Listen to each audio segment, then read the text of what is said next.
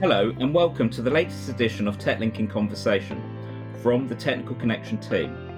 Our podcast is designed to review the topical bulletins published on TechLink, the leading technical knowledge management tool for all things tax, trusts, pensions and much more. I'm Eddie Grant, a director at Technical Connection.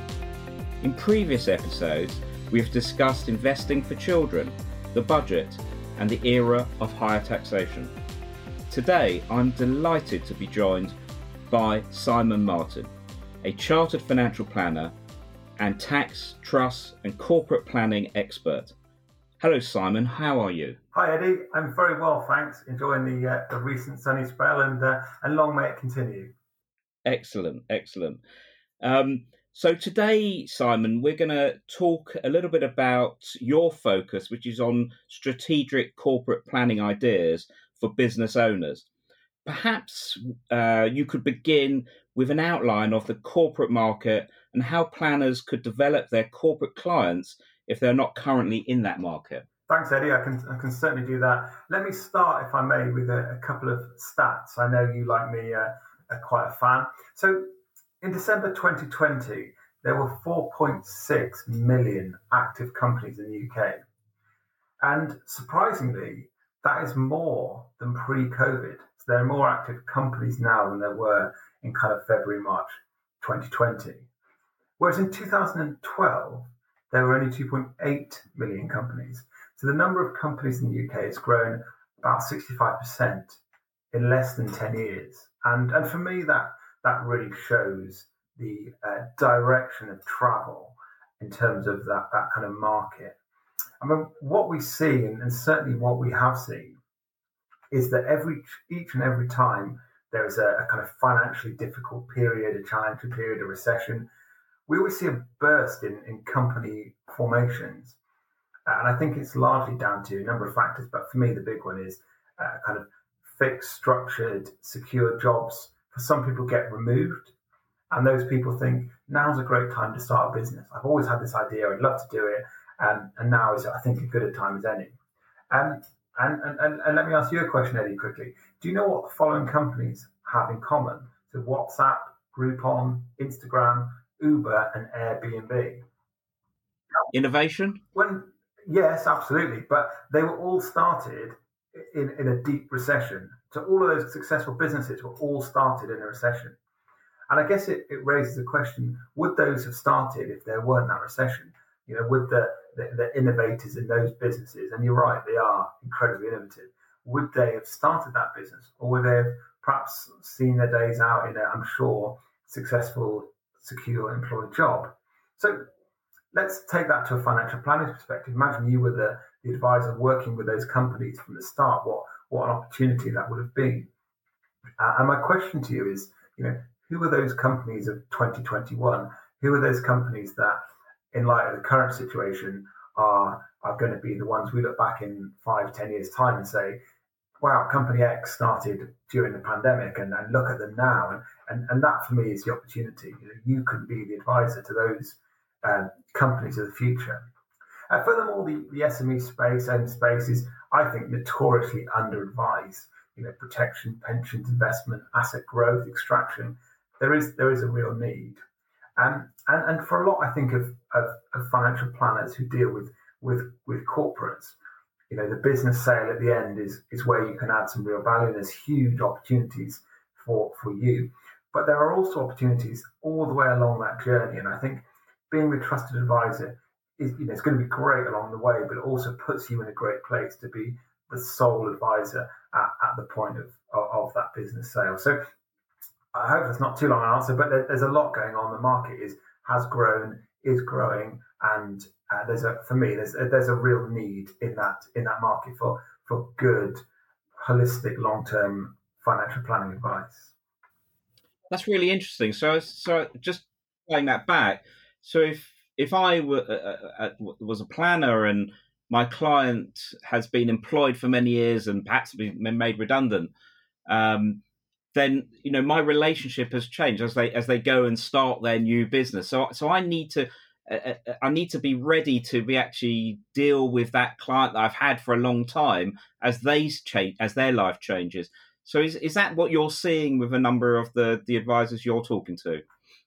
I think certainly. I think there's a broad spread. Some people focus very much on business owners, and some people have moved into that business owner market for exactly that reason. So yeah, absolutely, we're seeing that consistently across the market, and it works because fundamentally the skill set of a good goals-based financial planner is the same.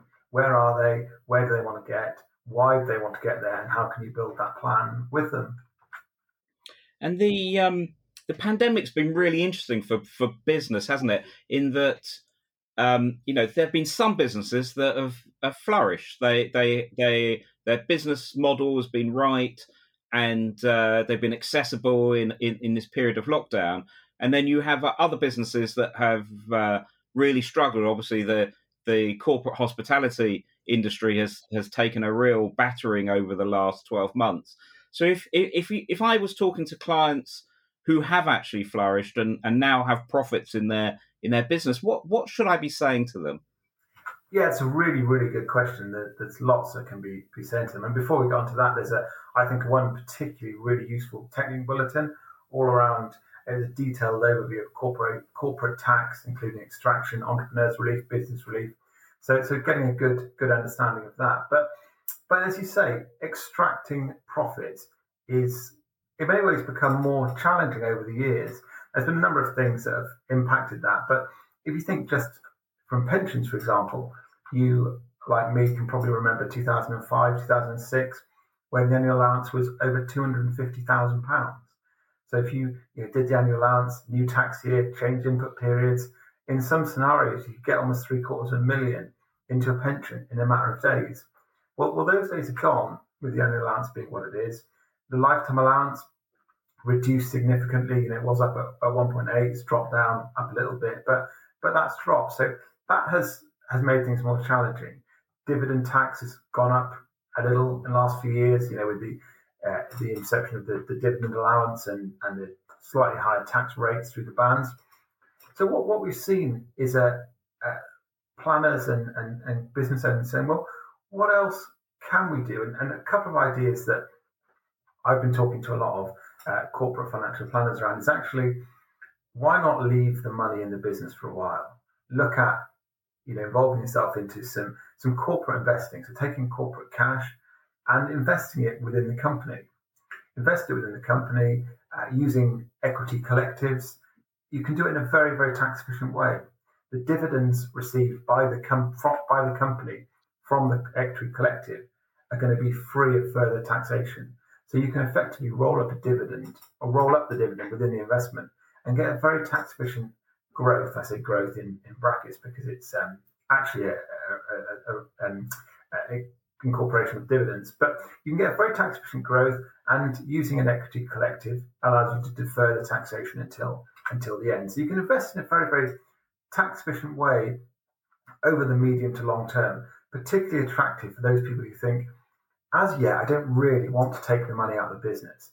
There's no point because I don't need it necessarily. I don't want to spend 32.5 or 38.1% dividend tax just to take it out. So it can be invested within the business. It can be invested in a really, really tax efficient way. But of course, that raises the obvious question, which is when, where, and how do you get it out? And I think there are a couple of strategies that I've seen and I've worked with planners on that I think have been really, really attractive. One of which is to simply leave it invested until you're ready to liquidate the business or to sell, at which point you can surrender the investment, pay any corporation taxes due, and liquidate or sell. And under current rules, that will be taxed as a capital withdrawal, taxed at 10% in the basic rate, and if you qualify for what was entrepreneurs relief, now business asset disposal relief, or worst case scenario, 20%. So it gives them allows them to use the capital rates, which of course are far more attractive currently than income tax. What that then allows them to do is think, well, actually, I'm deferring my tax, but by deferring it, I'm deferring it back to a lower rate as well. Now, of course, there are a number of things they need to be aware of including making sure that their holdings in non-trading assets, such as investments, don't jeopardize their entrepreneur's relief and their business relief, which of course I think puts you in a good light as a planner. You're not just saying, I'll just invest this money, we can do it well. And I'm sure you can. But by considering entrepreneur's relief, by considering business relief, by engaging with their professional advisors, such as their accountant, I think it can demonstrate that you are really thinking about the long-term planning of their business. Another option, and I've seen this more and more, and I personally quite like it, it's an option, is to invest within the company. And this is particularly attractive for those people who can't really sell their business. They've got a corporate structure, but I guess mostly the reason is that you are the business. If you're not there, the business doesn't really hold any value. But you don't want to take the money out, so you invest as before, very, very tax efficiently. Then when your business stops trading, you can keep the money you invested, and effectively it becomes a family investment company, giving you options at the point of retirement. So you can use it to draw income down, and if you draw it as dividends and you're a basic rate taxpayer, you're only going to be taxed a maximum of 7.5%. If you're married, you've got 2 lots of effectively 50k and basic rate allowances, so it allows you to draw the income in quite a tax efficient way until that's gone. For me, the key thing that allows them to do is any defined contribution pension pots they can defer for many years. So actually they're leaving them growing. You're leaving your IHT efficient asset growing rather than drawing on it. And furthermore, yes, the argument is always, but surely you're going to lose entrepreneurs relief and business relief. And that's right, you will. But if you never sell or liquidate the company, entrepreneurs relief is not important because you're going to draw it all down as income at 7.5%. And if it's drawn down for death, business relief becomes less important. So, there's a couple of options. There are a huge number of ways that may be of interest to clients, but that the need sometimes to extract the money is sometimes too strong for clients. So actually leaving it invested and thinking this is going to be an investment company that I'm going to use in retirement, or even gift to the children. I don't need it. I've got lots of other assets. I'm going to gift my investment company to my children, and they can use it they can use it for their lifetime, or they can pass on to their children. You're creating a kind of family investment company. The fruit of your hard work is not just helping you and your immediate family, but your wider family. And I suppose it goes without saying there's loads in TechLink, as you mentioned, that people could go and have a look at if they wanted to find out more about the options for clients. Yes. So just thinking, I was thinking about the protection market as well, because that's often talked about both in the personal marketplace where there's a lot of underinsurance. So where you think about business protection, is it the same as the personal market where it's a lot of underinsurance, and how can I as a planner get involved more in that protection market? Yeah, absolutely. I mean, as with personal protection, it's a significant level of underinsurance. If you think about people who work for large corporates, most of them have got death in service. They might have private medical insurance. They might have lots of different things that kind of bump up their protection. But business owners, particularly those that have recently come from working for large corporates, may have previously had that and that's gone. So there'll be a personal protection need for business owners, but also a business protection need for business owners, which is it is a challenging market, because does business protection naturally resonate with business people? Well, sometimes it does, but very often it doesn't. And I wonder if that's because they're natural, optimistic enthusiasts. They're not people who think, it's going to happen to me, something bad's going to happen. They've started a new business, they're feeling enthusiastic, they're feeling and seeing the opportunity in front of them, which is great, is an appropriate mindset for someone that is an SME entrepreneur. But those risks are factors of fact, not of how they feel about them. So there is an important element to getting them across. And I think for me, business protection works best as part of a wider plan. You've sat down with your business owner client, you've built them a fantastic goals-based, holistic financial plan that focuses on where they want to get to, how far on that journey they are, most importantly, why do they want to get there? What does it mean for them as an individual to get to their goals? And you've built that for them. And what business protection does is take some risk off the table. Yeah, and business owners like talking about risk. That's a language that they understand. Would you do something that's going to take the risk of you failing to get to your objectives off the table? Well, actually, yes, I could. I've built your plan. It's fantastic. It's tax efficient. We've done it in a way that suits you and you perfectly. But actually, there's a few potential bumps along the road. What happens if one of your shareholders passes away? What happens if your key sales director is sick? What happens if? There are a few risks. So what we're going to do alongside your plan I've built you is put in place a couple of policies to make sure that even if those things happen, your goals and objectives are not going to be taken away. So positioning it as a really clear part of their financial plan, not just a standalone policy that you've come to put in place for them, is hugely important. The aspects of it can be a little complicated. The taxation does raise a lot of questions. We have a lot of questions from planners around how's it taxed, why is it taxed like that? Again, TechLink has got 3 or 4 really, really in-depth articles around shareholder protection, key person, loan protection, and relevant life that goes through the taxation, how they use the structuring, really, really comprehensive overviews that you can read if you're looking to move into this market. I've always been surprised when talking to business owners when you talk about relevant life. It's a real obvious option for them, especially those that have come from the employed environment. But it's an area that a lot of business owners are just not aware of, and some of the professional connections we deal with haven't really heard of it. Is that your experience as well? Yes, very much. I mean, I'm going to talk from a taxation perspective initially, but it's as close to a tax no-brainer as you're ever going to get for an SME. The business pays, it's corporation tax deductible, it's family protection in effect, it's no benefit in kind, it goes into trust on death, so it doesn't fall into the IHT estate of the beneficiaries. Absolutely, it's kind of a hygiene factor that everyone should tick off really quickly. And I think it's a great discussion point with business owners and even more so accountants who you would hope really have a detailed understanding of it. But from my experience, and experience is only minor compared to the rest of the market, but they don't always. And it's a great discussion point, I would suggest. So, as listeners know, we also like people to finish the podcast with sort of 3 great ideas to implement. So, as a planner thinking about developing the corporate market, what should I be thinking of, Simon, to do that? What 3 great ideas have you got for me? Okay, 3, as you say. First one is ensure that they've got a robust plan. So ensure that you're advising the corporate market always has a robust plan, and that should be underscored with an understanding of why.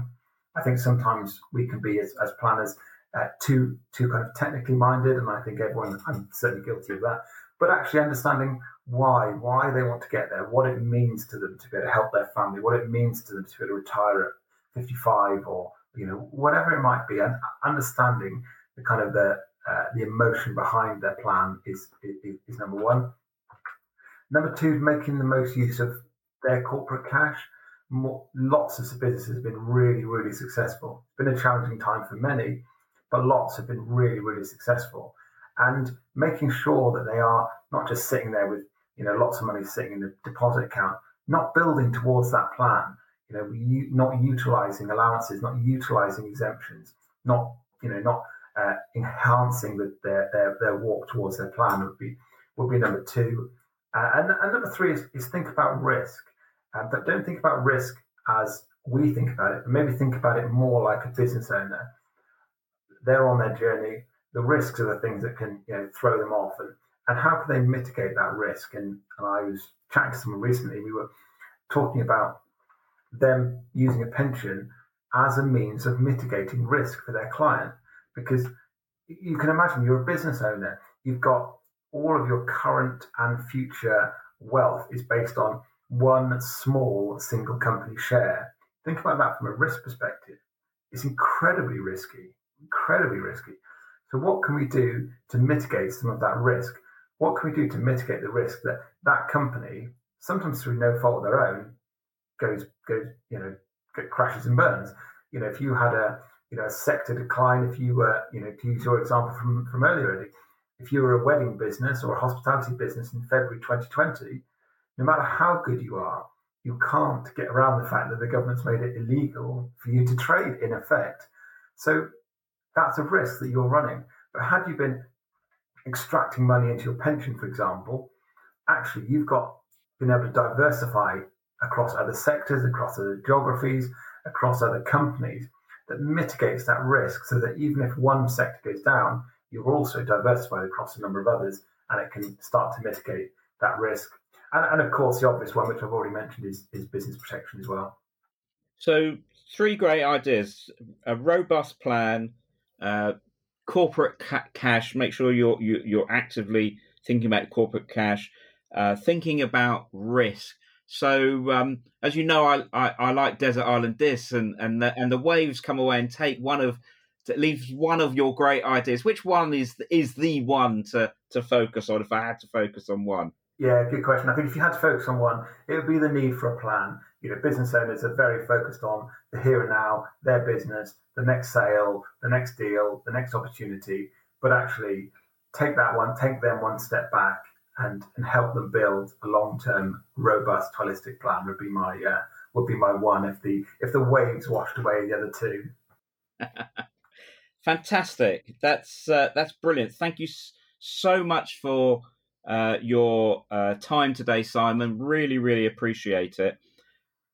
I just want to also thank all the listeners to TechLink in Conversation.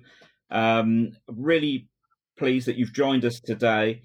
Please don't forget that there's a wealth of information, videos, libraries, bulletins in TechLink for you to access. If you're not currently a subscriber, then there is a free trial opportunity as well. So please use that to get a sense of what we have on offer and how you can access it. So thank you everyone for your time. Thank you, Simon. Really appreciate it. No problem. Thanks, Eddie. Thanks, everyone.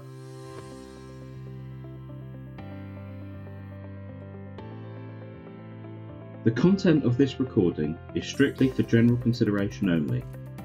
No action must be taken or refrained from based on the content alone. Professional advice must always be sought. Accordingly, neither Technical Connection Limited nor any of its officers, employees or contractors can take responsibility for any loss occasioned as a result of any such action or inaction.